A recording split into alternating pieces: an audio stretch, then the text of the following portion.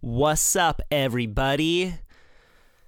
I'm in Santa Cruz, California, drinking a strong cup of coffee, and on it has the words, "Kick today in the dick." It's my favorite coffee mug. It's all about those subconscious messages, you know? Drinking the coffee, look down at that mug, and you think, you know what I'm going to do today? I'm going to kick today in the dick. I talked quite a bit with my upcoming guest about visualization, about psychology. Here's a quick clip from the conversation. Yeah, so if I was going to an event in Tahiti, I'd picture myself in the lineup and then seeing the wave coming and then surfing the wave and feeling all that emotion as if you won, or you're feeling that feeling the way that the wave contours, or dragging your leg, or just feeling those things. And it was amazing, like to just feel the body switch on. And I used Tahiti because there were times where it felt like I could almost slow down time in the barrel. You know what I really like about Mick Fanning? He texted me multiple times throughout the day before we sat down for this podcast to let me know that he was running late. He was on his way back from Slater's wave pool, and I kept getting texts from him throughout the day. "Hey, mate, I'm running about 45 minutes late. Hey, mate, I'm about 10 minutes out. Really sorry." You don't need to do that when you're Mick Fanning. People will wait on you. But it speaks volumes about the kind of person that he is, that he would take the time to do that. Thank you to Core Surf for supporting this episode of the podcast. A few weeks ago, I got an email from a listener named Andy, and he said, "Hey, I have a company called Core Surf. We make these really beautiful bamboo surf racks, and I'd love to send you some." And my surfboard quiver has always looked like a fucking rat's nest. And he sent me these beautiful racks, and now my board quiver is organized. So thank you for sending that along to me, Andy. It has changed my life. And they're going to sponsor a few episodes of the podcast, and I'm really happy to be able to tell you all about them, because not only do they make surfboard racks, they make towel ponchos, the kind that make you feel like a UFC fighter. And I've been wearing mine, and it's made out of this really nice camping towel material, the really lightweight stuff.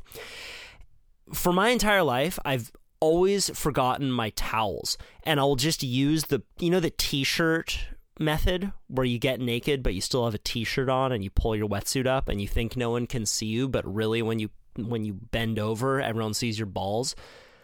I don't need to do that anymore. It's keeping me off of Megan's Law. It's amazing.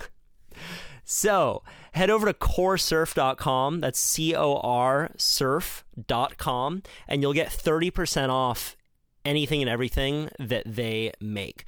Christmas is coming up, so it's a great way to get gifts for friends and family, or just get some nice stuff for yourself. By typing in the code name Kyle30, all lowercase, you will get 30% off everything that Core Surf makes. If you want to get in touch with me, if you have feedback on the show, recommendations for new guests, if you just want to say hi, head over to my website, kyle.surf. Not kyle.surf.com, just kyle.surf. And if there's anything directly related to this episode of the podcast, go to the podcast page, go to Mick's page that I created, and you can write comments. So if there's anything that I said and you're like, dude, that was bullshit, I'm going to debunk you right now, go there. Because also, there's a lot of you listening now, and so far, everyone who's contacted me who listens to this show has been super cool.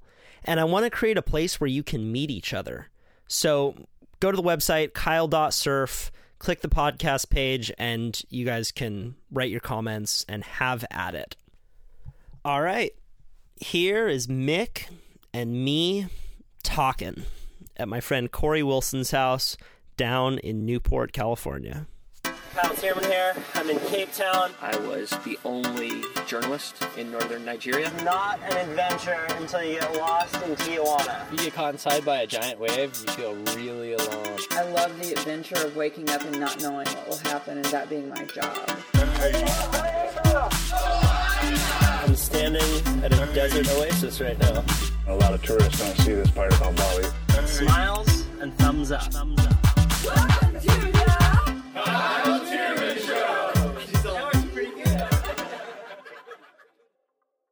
Yeah, so you were just at the wave pool. Yeah, so we just, WSL put on an event at the wave pool and, invite us all up to, we had a practice day, and then yesterday we had the event where there was 8 girls and 10 guys. And I think there was 10 guys. We all got to catch a left and a right. It was round 1, and then round 2 you got the same again, and you had to count a left and a right in your scoreline. So do you only get 2 waves? You get 4 waves, and the top 2 count. And the top 2 count. Yeah, but it has to be a left and a right. So how would you describe it? The wave itself, it reminds me of the right reminds me of Greenmount. The way that you can do the turns, and then the tube section, like looking out, looks very similar to Greenmount. It's crazy. And then the left sort of reminds me of Macaroni's a bit. Yeah. How so? Just kind of tight? Just the way that it bottoms out, and then the tube section, and then the coping on the lip on the left is really similar. Like if it was if you get the right rhythm, you can just go non-stop the whole way. And then the tube section is really fun too. Do you think that it'll be interesting for people to watch that perfect of a wave? Yeah, it's the reason why. Like every wave is different because you have these eddies that come out. Like when the water dissipates, like the eddies come out, and there's like different little sort of sections, and then the wind affects every different wave, and then and then it's actually like there's little sort of like high tide and low tide, just the way that the water moves around the pool, like the bathtub effect. So it's really, really cool. Like you think someone's just going to go out there and crush it, but you get too deep, people get stuck in the tube, or so you've got to think a lot about it. It's pretty awesome. I would imagine, there's a lot of strategy that goes into play on even a perfect wave. Yeah, it's crazy. Like everyone had a different sort of approach to it, which was really, really cool. How long have you known Corey for? Corey Wilson, probably. Because I grew up with him. Yeah. So I met Corey, I want to say around 2012, 2013. He was living with Wilco, and then he came and stayed in our house in Hawaii at the Ripco house, and just became friends there. And I was always just watching his work, and just seeing the way that he, just his eye for what he wanted was really, really cool. Just a total different, unique approach to. It's a very clean look. Yeah. It's like there's something very crisp and clean. And vibrant. Yes. Yeah. But then he goes through moody phases where he starts getting all dark. And I'm so stoked for him, man. Because we grew up together, and we're friends since junior high and high school. And in his early days in photography, my friend Kyle Boothman, who's a good surfer from Santa Cruz as well, was kind of like pushing him to get into, like, dude, no, come shoot us. And we would pull into closeout barrels and try and stand tall. And Corey was always psyched from day one, but it was always apparent from day one too that he was very gifted. Yeah, boy, yeah. And I think you see that, like you can put 2 guys on the beach in the exact same spot, and just his timing's different, but then he really knows what he's after, which is really cool. Like, some people just will feel like they just shoot to get the action, but yeah, he really wants to put his own unique spin on it, and also I feel like he really how do you explain it? He wants to show people what he's seeing. Huh. Yeah. What's an example of that? Like I know photographers, and they keep everything really, really close to their chest, and then once it's finally done, then they'll show you. Or if it comes out in a magazine or something like that, where Corey's just open. Like as soon as he'll you do the shoot or whatever, and he'll sit down and you can watch him edit and and just see it all just come to fruition. It's really cool. I really like that. Yeah, he's like a Labrador. It's just like positive energy, and I think my friend Taylor Paul once described him. He was like writing an article. He's like a Labrador. He just smiles, happy to see you, humps everything that moves. I throw him under that bus. Right. No. I actually, from day one, like Corey was very shy. Yeah, right. But girls always loved him. Yeah, so he was like this beacon where like all the women would go to him and then he would deflect them onto us. So if we stood close enough to Corey, then maybe we would get laid. No, he's great though, man. I'm very happy to see that he stayed with surf photography. And that he's progressed so well within this medium, because I think that a lot of people become crotchety in the surf world and they move on to other mediums where they can make more money. Yeah, for sure. And I think now he's still doing amazing stuff in surf photography, but now he's like enjoying the fashion side of it, and then just recently we did a car shoot for Mercedes in Germany, and it was in this like the studio was like worth a couple of $1 million or whatever, and just to see him work in that way too, it was really awesome. Right. Yeah. I mean, he's done a good job also surrounding himself with good people to shoot, like yourself and another Santa Cruz guy, Luke Rockhold, who I know you know him as well. I know right? Luke. Yeah. Look, I think it's just. You just, I don't know, I reckon good people just attract good things. Right. So, yeah, I think I don't want to, I think that everything that he's got, he's created. Right. I agree. Yeah. How do you manage people in your life? Me? Like this is kind of like a weird question, but like being you, I'm guessing that everyone kind of like wants to be around you, and I'm guessing that that's also kind of like is that weird? Like how do sometimes. How do you deal with that? No, look, I think,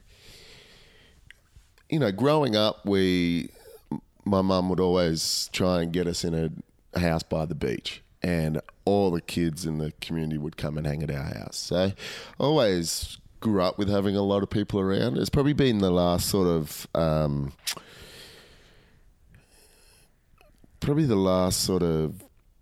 couple of years I've had a lot more people around, where before I was very, very private and very I don't know, hermitish in a way. Like I would just, because I was so focused just on my job that I wouldn't, everything was really calculated, and so I probably had less people around there for a while, and I always sort of travelled by myself or just with one other person.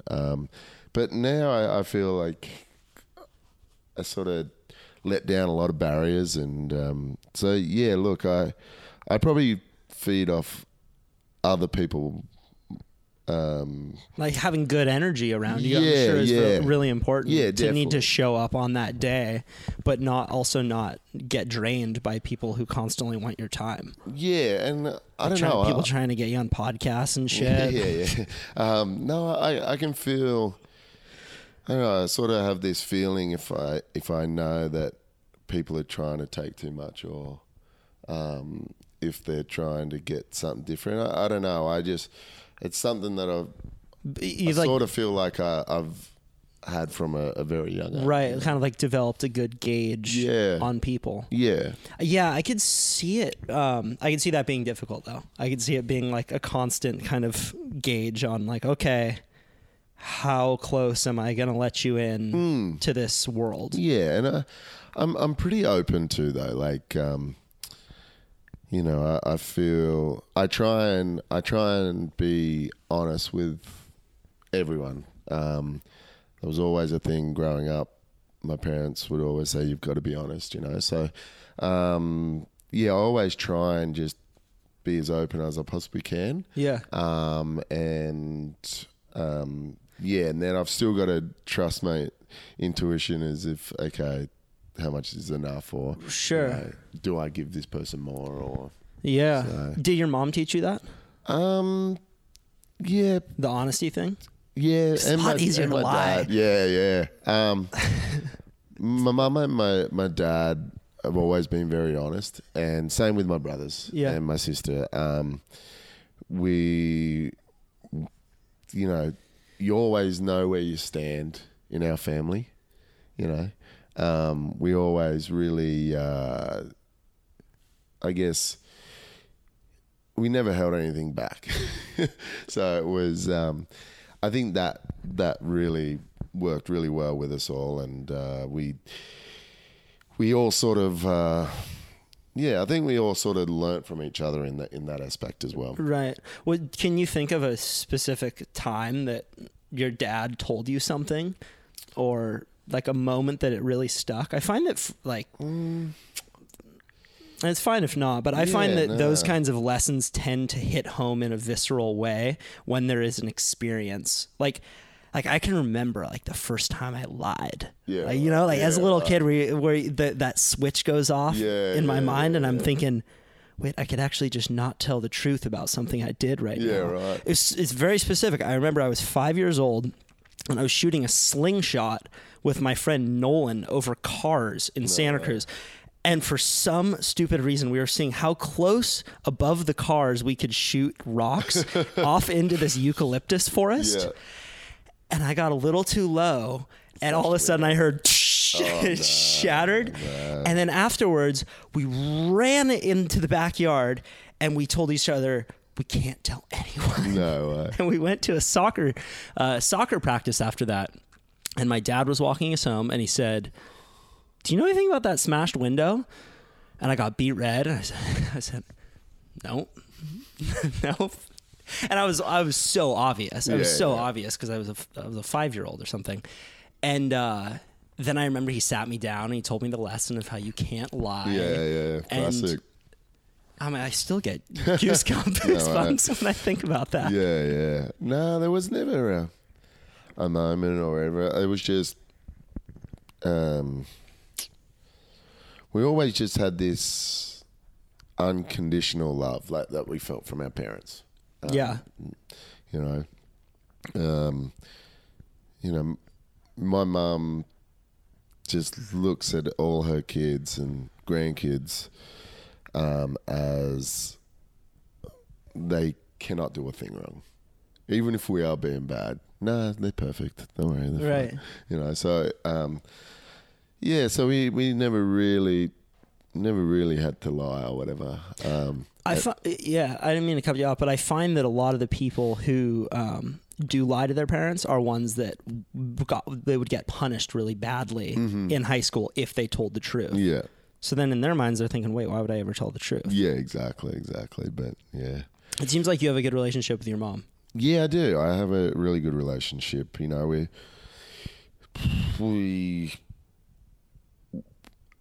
I think because I was the youngest too, I was the last one in the house. And so even though my older brothers kept going back and forth, but, you know, there was a lot of times where it was just be me and her. And then, we've experienced a lot together. which, really, I think experiences show you learn a lot more about a person if you go and, experience a, traumatic event or go even just, like a game drive or, right. A what? Like if you go to a wildlife park or something. Game drive. Yeah. You Australians with your slang. South African. South African. But yeah, look, it's just, and just to see like how different people react, Yeah. One time I remember we were on a plane and we did a flight over Hawaii, and we're coming in. We're just at the Big Island, we're just flying over the lava flow and that, and plane's going great. Then all of a sudden we just hit. I don't know. We just fell out of the sky, and watching the pilot start messing around. Then all of a sudden, after a second, the plane kicked back in, and we're just like, wow. My mum went deathly white. I went deathly white too, and nothing was wrong. They looped us around, and then we landed, and my mum was like, we're not getting back on that plane. And I'm like, Mum, we either get back on this plane or we get back on another plane. Your choice. We got to get back there somehow. And she was just petrified. And I remember what I do if I feel uncomfortable with something in those situations, I'll just put myself to sleep. I'll just, I don't know. I just feel like I fall asleep. And so, yeah, it was... Wait, while you're in the situation, you put yourself to sleep? Or like if I have to get on a plane or whatever and I'm not feeling comfortable, I'll go to sleep. Like I can sleep anywhere. Okay. Yeah. But, just to see her react. And then later once she's freaking out, white-knuckled all the way back from the Big Island back to Oahu, and she looks over at me and I'm dead asleep. She goes, "Thanks very much for helping me." Well, there's something about not being able to do anything about the situation. Yeah. Right? When you can take action to shift the external situation, Yeah, exactly. then you should act. Yeah. But if you're on a plane and you're going to crash, you're going to crash. You're a passenger. Yeah, you're not going to pull. No. Step to the side, pilot. Yeah, exactly. My turn. Yeah, exactly. Highway to the danger zone. Wouldn't know what we're doing. So yeah, but it's crazy. Yeah, when you, I feel like if I can't control something, then I just have to be a passenger. So, Right. Yeah. I heard a quote recently, just the other day. I was listening to a podcast, and I knew that we were going to do this podcast, and it made me think of you. The person said, the age you become famous is the age you stay at. And I don't think that that's true for you. I think that you, because I've watched your interviews over the years, and I've seen you self-actualize as a person. But I do think that is true for a lot of people. When they become so intensely under the public eye, it's difficult for them to self-actualize further. Yeah. Look, I always, I never look at myself as famous. Like I just look at myself as another bare bum in the shower, and you see famous people hang out with other famous people, and I still have my mates I went to school with, and I don't expect any special treatment from them, or and I hate it if they treat me differently to the other mates we have. So maybe that's the way that we. Where you grew up and the family, and having brothers, they'll definitely. And as you said, the honesty, people knocking you back down if you start to think you're too cool for school. Yeah, exactly. And being the youngest of 5 kids, got beat down pretty quickly. Yeah. So you said that you have a psychologist. Is that just a friend of yours who does that podcast? Yeah, it was just I got introduced to a guy, Mike Gervais, and I'd never really done much in that area. And yeah, I got introduced to him, and you know, he actually helped me out a lot when we saw each other on a regular basis, and still stay in contact today. We don't really do sessions anymore. We just sort of just catch up now, and but yeah, he was just he changed a lot of ways that I look at it. I look at life, and I look at my job, and I look at you know, how to be better. Do tell. Probably like for if it's too personal. Also, I don't mean to push you on it. Like at first it was all professional side of things, you know, and he, you know, I was in a year where I felt like I was surfing better than ever, but I wasn't getting results, and I couldn't figure out why. And we sat down. He just helped me remind me of stuff that I'd done in the past, of visualization, and that year was 2009, and you know, Parko had won the first, I think it was 3 out of the first 5 events, and he was on a tearaway, like, and you know, unfortunately he hurt his ankle that year, and you know, I was even trying to help Coach Joel through that, and like, okay, all you need to do is this or this, and then in the back half of the year, I ended up going on to win. Like, after I first met Mike, I went on and won Trestles, and then straight on to France, won France. Didn't do that great in Mandaka, but then won Portugal. So it was like the best run I'd went on. So I always just kept going back and just really wanted to learn more about how the brain works in that side of in that situation. Then also learn about myself in different situations of stress and you know, pressure, and as he says it, it's about mastering. You know, he's you know, whatever field or whatever way you look at life, it's about becoming a master. And so, you know, I always feel it's just a different way of looking at the way you do things, to not only in professional but personal life as well. So take me into a before and after situation, a high intensity, high pressure situation, and how your mind responds in one way. Yeah. And how he helped you respond in a different way. Yeah, so you know, say you're at the end of a heat, and you need a score, and you know that wave's coming, and you know that wave, you need that wave to go on and win a world title or something. You know, being present and calm, but also confident and centered in yourself, that you don't think about everything else that's going on. You're there with yourself, and treating that if it's last 10 seconds, 5 seconds, treating that moment of time as if it was just any other time.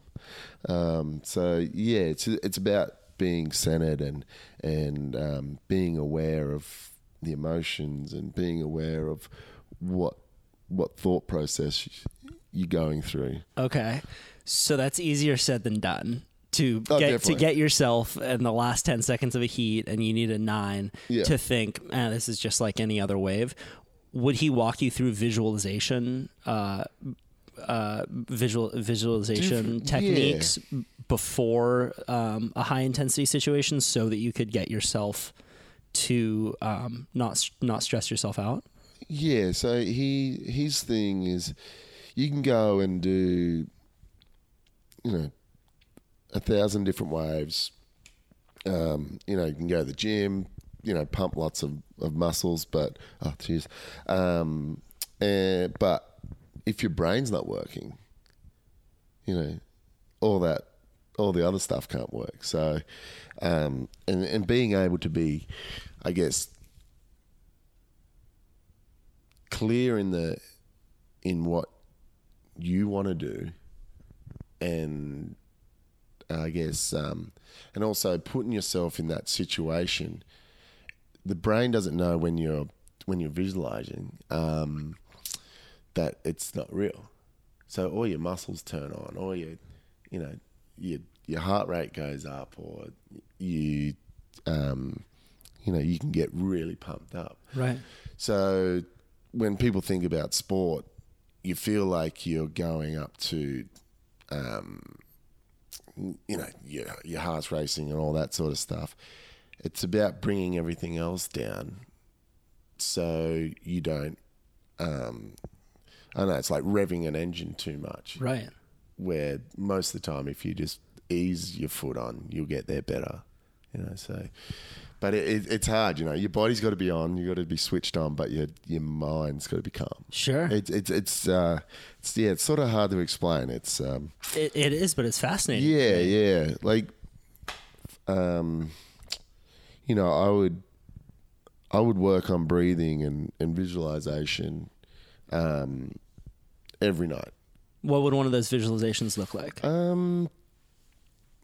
lot of it would just be calm, or say if I was going to an event in Tahiti, then doesn't matter. I'd like to, sometimes I'll do it after a workout and just see if I can, even though I'm sweaty and I'm buggered or whatever, it's about bringing that calmness down.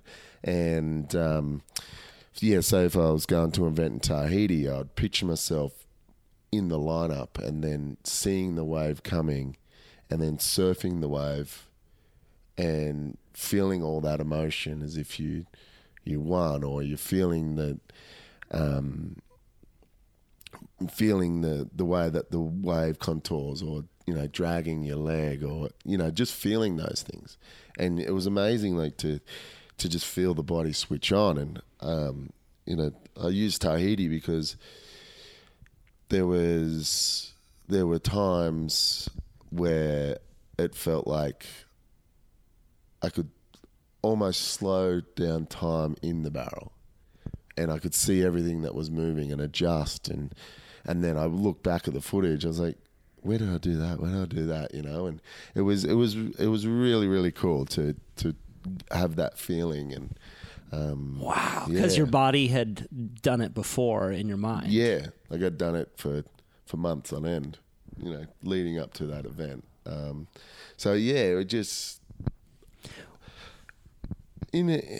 probably another way to describe it a little easier is it was just preparation. Right. And that was through a lot of my career, the reason I won, or the reason why I, performed, I would say consistent, because I was prepared. Right. Yeah. And would you ever picture yourself fall or picture yourself lose? Because I could imagine that given the amount of energy that you put into your craft, having your identity get wrapped up in winning and losing would be very easy to do. Yeah, for sure. And how do you maintain an okayness with losing while really wanting to win? And not let that fear paralyze you in the moment. Yeah, look, it was just stuff that you work through. Like, for me, leading up to a huge event, before I get there, or, the morning of, I am the most unconfident human you've ever seen. I'm doubting everything. I'm like, is my shoe on right? Is my wax in my bag? Is this banana going to taste good? Or just things that just don't matter. And so I would say if we put on a scale to 1 to 10, 1 being the lowest, I would wake up at a 1 and just be like, how am I going to climb this ladder to get to 10? And I would create a process to do that, and that would just, yeah. Howdy. How about you, man? I would create this process to help me climb that ladder, and then by the time I went through that whole process, I was at a 10. Okay. Of confidence. So bring me into the conversation when you would first wake up. What did that conversation sound like? Look in the mirror and go, God, you're ugly. I still do that. I know you can't. You can't. Yeah, you can't change that in the evening, man. Can't polish no amount of glitter on it. No amount of psychology will help you with that one, man. No. But yeah, it would just be, if I'm going to the beach, have I got the right board? Is there nicks in my leg rope? Well, the waves have I slept through my alarm? Like, just dumb little things. Yeah. When you just start asking your questions, asking myself questions, and you have a hard time sleeping before big events? No, never have a problem. You just Mick the sleeper sleeps on I'll planes, sleep anywhere, sleeps below events. Yeah, normally I'm thinking throughout the day, so I'm exhausted. I'm too exhausted anyway. So right. Yeah. And then you go through this process of visualization, and would you say that's the most important thing throughout the day, just to have time for yourself and then picture it going well for yourself? Yeah, for sure. Like, I always say, if I couldn't get in a workout or I couldn't get a surf, I would have this anxiety in me and have it there as like, I need to do this, I need to work on that, or this or that. And once I started doing the visualization and all that sort of stuff, it felt like, okay, now it's now I've done that workout, or I've worked on myself in that situation, that I could ease that anxiety and push that anxiety away. Because even though I didn't do anything physical, going through the visualization or whatever was going on, my body thought I did. Yeah. So, have you ever heard of a book called The Biology of Belief? No. You would dig it, because a lot of the science that's coming out now on our minds and the power of our minds to affect our biology is really interesting. There was a study done just recently on what scientists are calling the nocebo effect. So people talk about the placebo effect, right? And they got a group of people who were clinically depressed, and they had used antidepressants to, quote unquote, solve their depression. Yeah. So they take them in. These patients are on Prozac. The Prozac helped me. They take 2 groups, and they say one group, we're going to keep you on your same dose of Prozac. And they say to the other group, we're going to give you a sugar pill. You don't know which one you're going to get. Both groups became depressed as a result. Just having the doubt in their mind that it might be a sugar pill. Yeah, fully. That's crazy. I guess, there was the other one where remember those old power band things? And yes. They were just stickers. Yes. But people would wear them thinking, I'm more flexible, I'm stronger, I've got this or that. But it was all just placebo. Yeah. And they did the same test with that, where they just put them all, different pockets. Right. And no one saw if there was actually a real one, or if it's just the rubber band, and just the people that believed that they had it. Right. They would feel like they were invincible, or Yeah, man. I think that people, it just matters that the person in the white coat gives you the pill, right? It matters that you trust that person to give you this thing that they say will help. And absolutely, there's real medicine that does help you. If I break my arm, don't put a candle over me and start praying. I want a surgeon, right? Yeah, exactly. But I think that it is really fascinating to see how much that does impact our outcome. Oh, definitely. And, you know, you see positive people and you see people that believe they can change it. You know, you have a lot of cancer patients, you know, people that have been paralyzed or something like that. If they believe that their thing is there, Yeah. there's nothing more powerful than the mind in that situation. Who do you look to for inspiration? A lot of people, actually. You know, I look at my friends. You know, I look at people that are always smiling. And then obviously look at surfers. Any friends in particular? Just a lot of them. Like pretty much all my best friends are really successful in what they do. Right. And I don't know if that was because we all pushed each other in those different realms. Even though we all weren't in the same realms, we all just kept pushing and pushing and pushing. And yeah, we just... I mean, it's cool that you're hanging out with someone like Luke, who's a UFC fighter in a completely different sport, but you're obviously connecting on some level. Yeah, so I'll look at sport. Like one of my favorite things to watch in sport is tennis, and watching Federer. Like, yeah. No, it's more so. There's no time limit in tennis. So to watch people ride the peaks and valleys of a game that goes for 5 hours is truly incredible. And Roger Federer would never show any emotion. Like when he was on his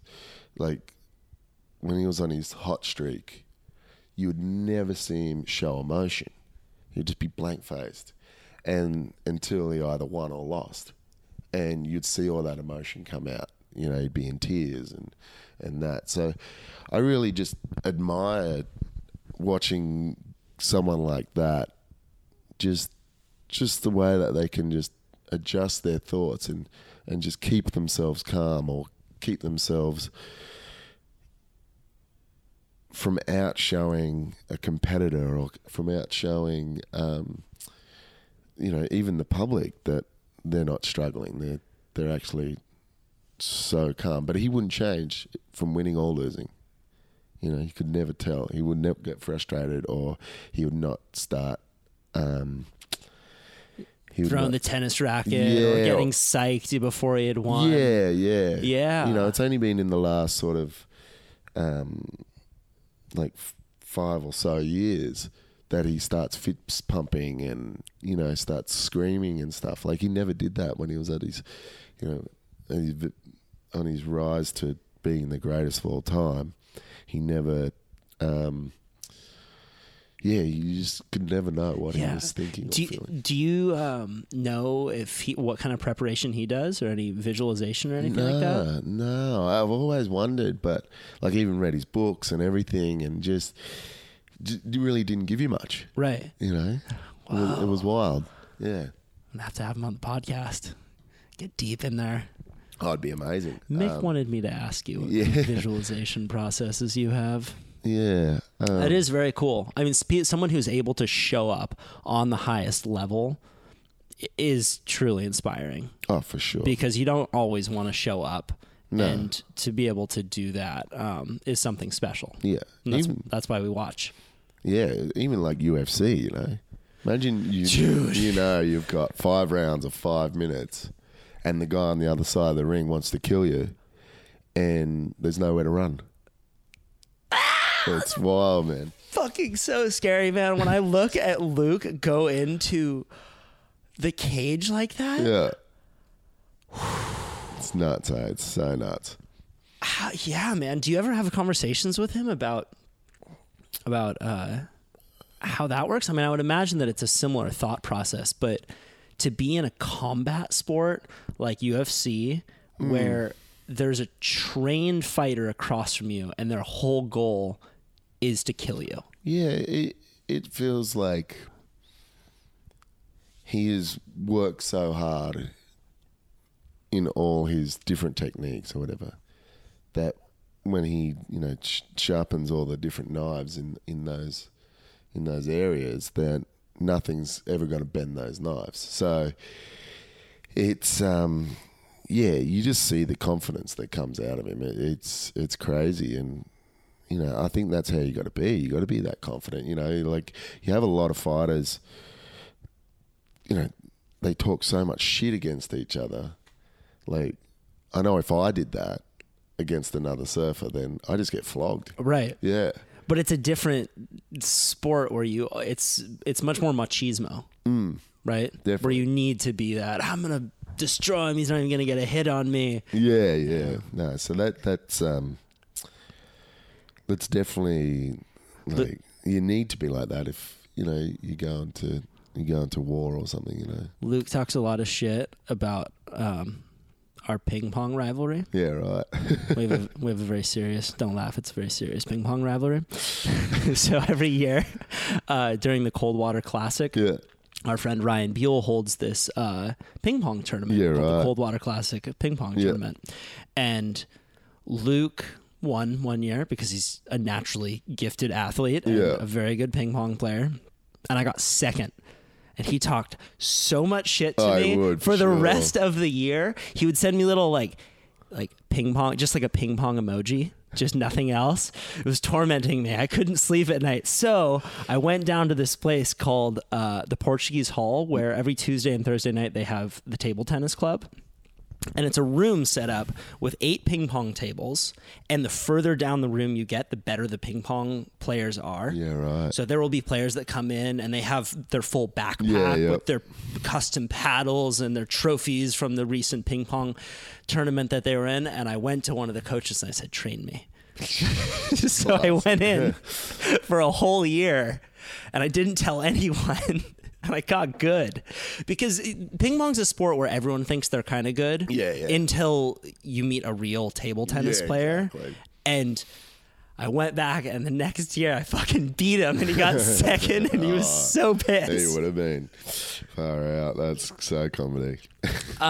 So you hang with Luke quite a bit. Did he go visit you in Australia? Yeah, we met couple of years ago at New Year's, and then stayed in contact, and then him and Corey came down and hung out at my place for a couple of weeks, and then what did you guys do? Tried to surf, but there wasn't many waves, so just showed the boys around and showed them where I live. We sort of trained a lot, actually. Yeah. I never went into a fighting match with him, but probably a good idea. But we were training a fair bit. I was sort of in preparation for the year, and so that was really it's cool to have Corey and Luke come training and stuff. But that was just trying to find them good food. Yeah. What would you be doing the same workouts? Yeah, so I'll take him to my trainer and just show him what I do and that sort of stuff. And he really enjoyed it. What do you do? A lot, I'm sure. Yeah, just a lot of balls, a lot of unstable surfaces and stuff like that. But also too, just a lot of sort of getting yourself to the point of exhaustion, then you have to play like a mind game or something, So like what? Have you ever seen? They have these boards or whatever, and the lights just flash in all different places, and you got to be aware to which one to hit and stuff like that. But it was. Wait, you have these boards at the workout facility? Yeah, it's pretty wild. This gym I work at, it's called Elevation Fitness, and they have those there. And so you'll do a workout, and then it's a board with lights that you have to tap the light and as soon as you score after you've just done. Say if you've done like Wait, so is it just like a hand-eye coordination Hand-eye thing? coordination, Okay, so you have yeah. to go as quickly as Yeah, possible. Yeah. So it's pretty fun, but That's it's super hard. fun. It's hard when it's when you're gassed and you can't keep going. But yeah, it's just as we were talking before, it's there's different ways to work on the mind. And Have you ever heard of the Spartan race? It's this race kind of like that where it's like Tough Mudder, but way more difficult because you'll go in and you'll have to do a really difficult physical task, and then you'll have to you'll meet someone and you'll have to solve a long division problem or something like that. Yeah. So it's like the complete Spartan, the person who can combine the mind and the body. Wow, that's wild. Yeah, man. Like those sort of adventure races sort of thing. Yeah. Where you're on a bike and you need a compass or whatever. Yeah, that's sick. Yeah. So what are you gonna do in your next few years? Are you gonna do like Spartan races? No way. Become a tennis player? No, I'm pretty hopeless at all other sports. But no, I really want to go and like that's a lot of my thing was last year when I took the time off was just trying to put myself in places that I never thought I'd get to. And I've been doing a little bit of that this year too, which has been fun. But you went up and did the Wild Ark project, right? Yep. In Bristol Bay. Yep.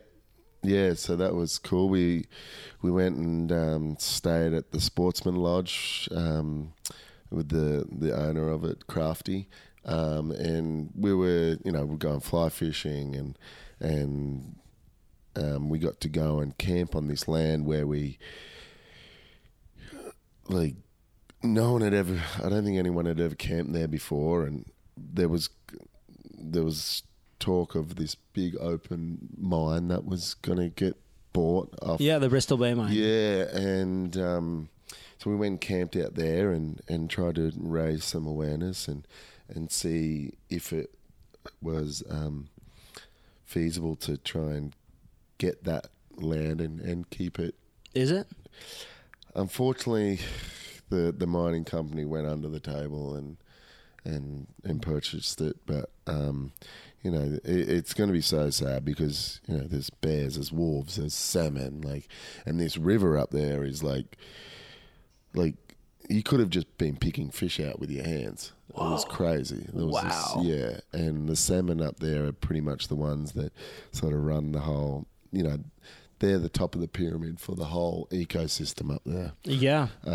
So it's if they ruin that river, then it's one of the largest salmon runs in the world, I think. Yep. Yeah, I think they. I don't know the exact percentage of it, but I think they do like 60% of the world's salmon from Alaska. Whoa. Yeah. So you went salmon fishing in the... Yeah, we went fishing. rainbow trout fly fishing. It was fun. But all catch and release. Yeah. Yep. Cool, man. So doing trips like that, anything else on the program? Yeah, we did another one in Africa just recently where Wild Ark had actually purchased land and we went and checked out the land there, and they're going to take down the fence and the land backs onto the Kruger National Park.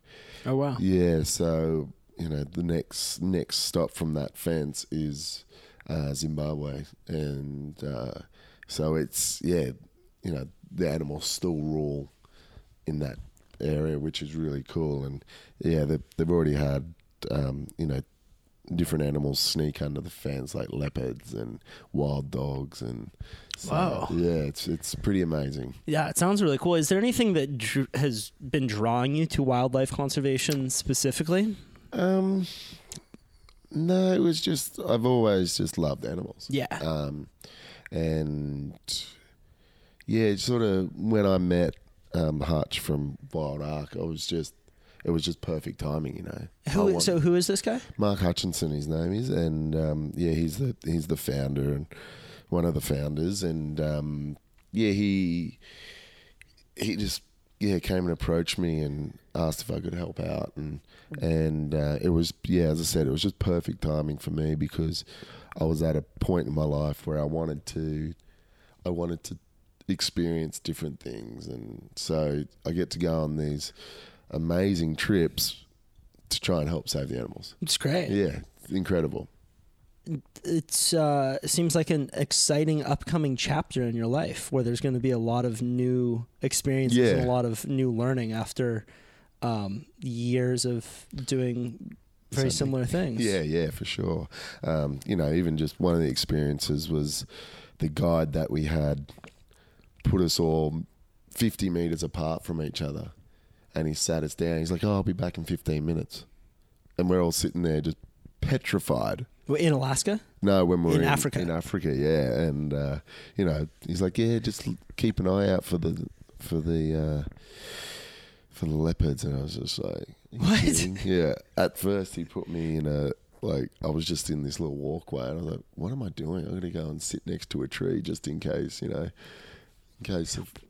Wait, what was the reason for this perverse trick? He just wanted to let us just sit in the jungle and just experience what it feels like to be in that situation by yourself, and just listen to it all and see how your awareness and everything shows up. It was really awesome. That's deep. Petrifying, but yeah, it's really I just put myself to sleep. I don't know what happened. Yeah. Oh, yeah, I wasn't doing that this time. So are you? Have you made any public statements about, or are you going to retire, or what you're going to be doing? I'm still deciding. Yeah. It's definitely, my time is definitely coming to an end on tour. You get to a point where you just don't have that killer instinct anymore. Yeah. And I'm finding that is growing a bit more inside me, and I have received so much from surfing and surfing on tour that you see some people, they go the other way and get all bitter about their job or whatever. I don't want to be that person. I want to honor the sport, honor the things that I've received, and show them that I really do appreciate it all. Yeah, man, and keep growing. Yeah, it's just you need to keep growing in one way or another. And yeah, exactly. I'm excited to see the next chapter of your life, man. Thanks, man. I don't know you well, but I know that you will continue to reflect, and I think that's what I've noticed about you so far, is that you will continue to reflect and you will continue to adjust when something isn't right, and you are grounded in a set of ethics that will continue to draw you in the right direction. Oh, cheers. Yeah, look, I think we've always got to keep growing. Mm-hmm.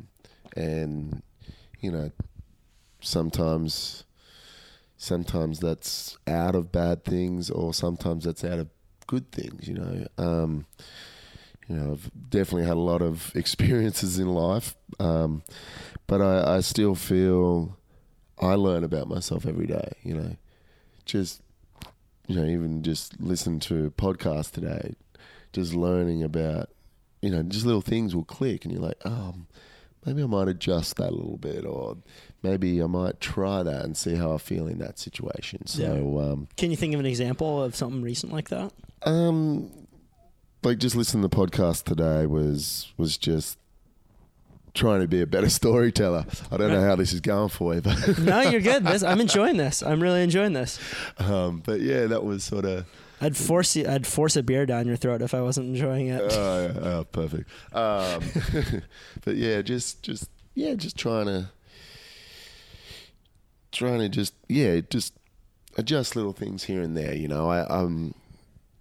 I'm a big believer in when things don't go right, that you don't throw out the kitchen sink.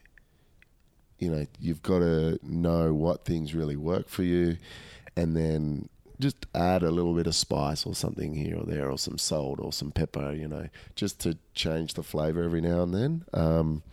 Can you think of something that's happened to you recently where you had to You had to utilize that lesson? Yeah, it happens every day. Yeah. You know, just even being at the wave pool yesterday, you know, I was so nervous, you know, because all your peers are around there and you're talking to them, and normally I get in my own zone, but I wanted to experience that with everyone. And like from the first round to the second round, just the level of, you know, as we were talking earlier, the way that I was so petrified, and then by the other one, it was like, actually, no, it's all right. It's okay. I worked through few different things in my head, but yeah, just still didn't throw out the kitchen sink. Just add a little spice here or there, and it was a great experience actually. Like just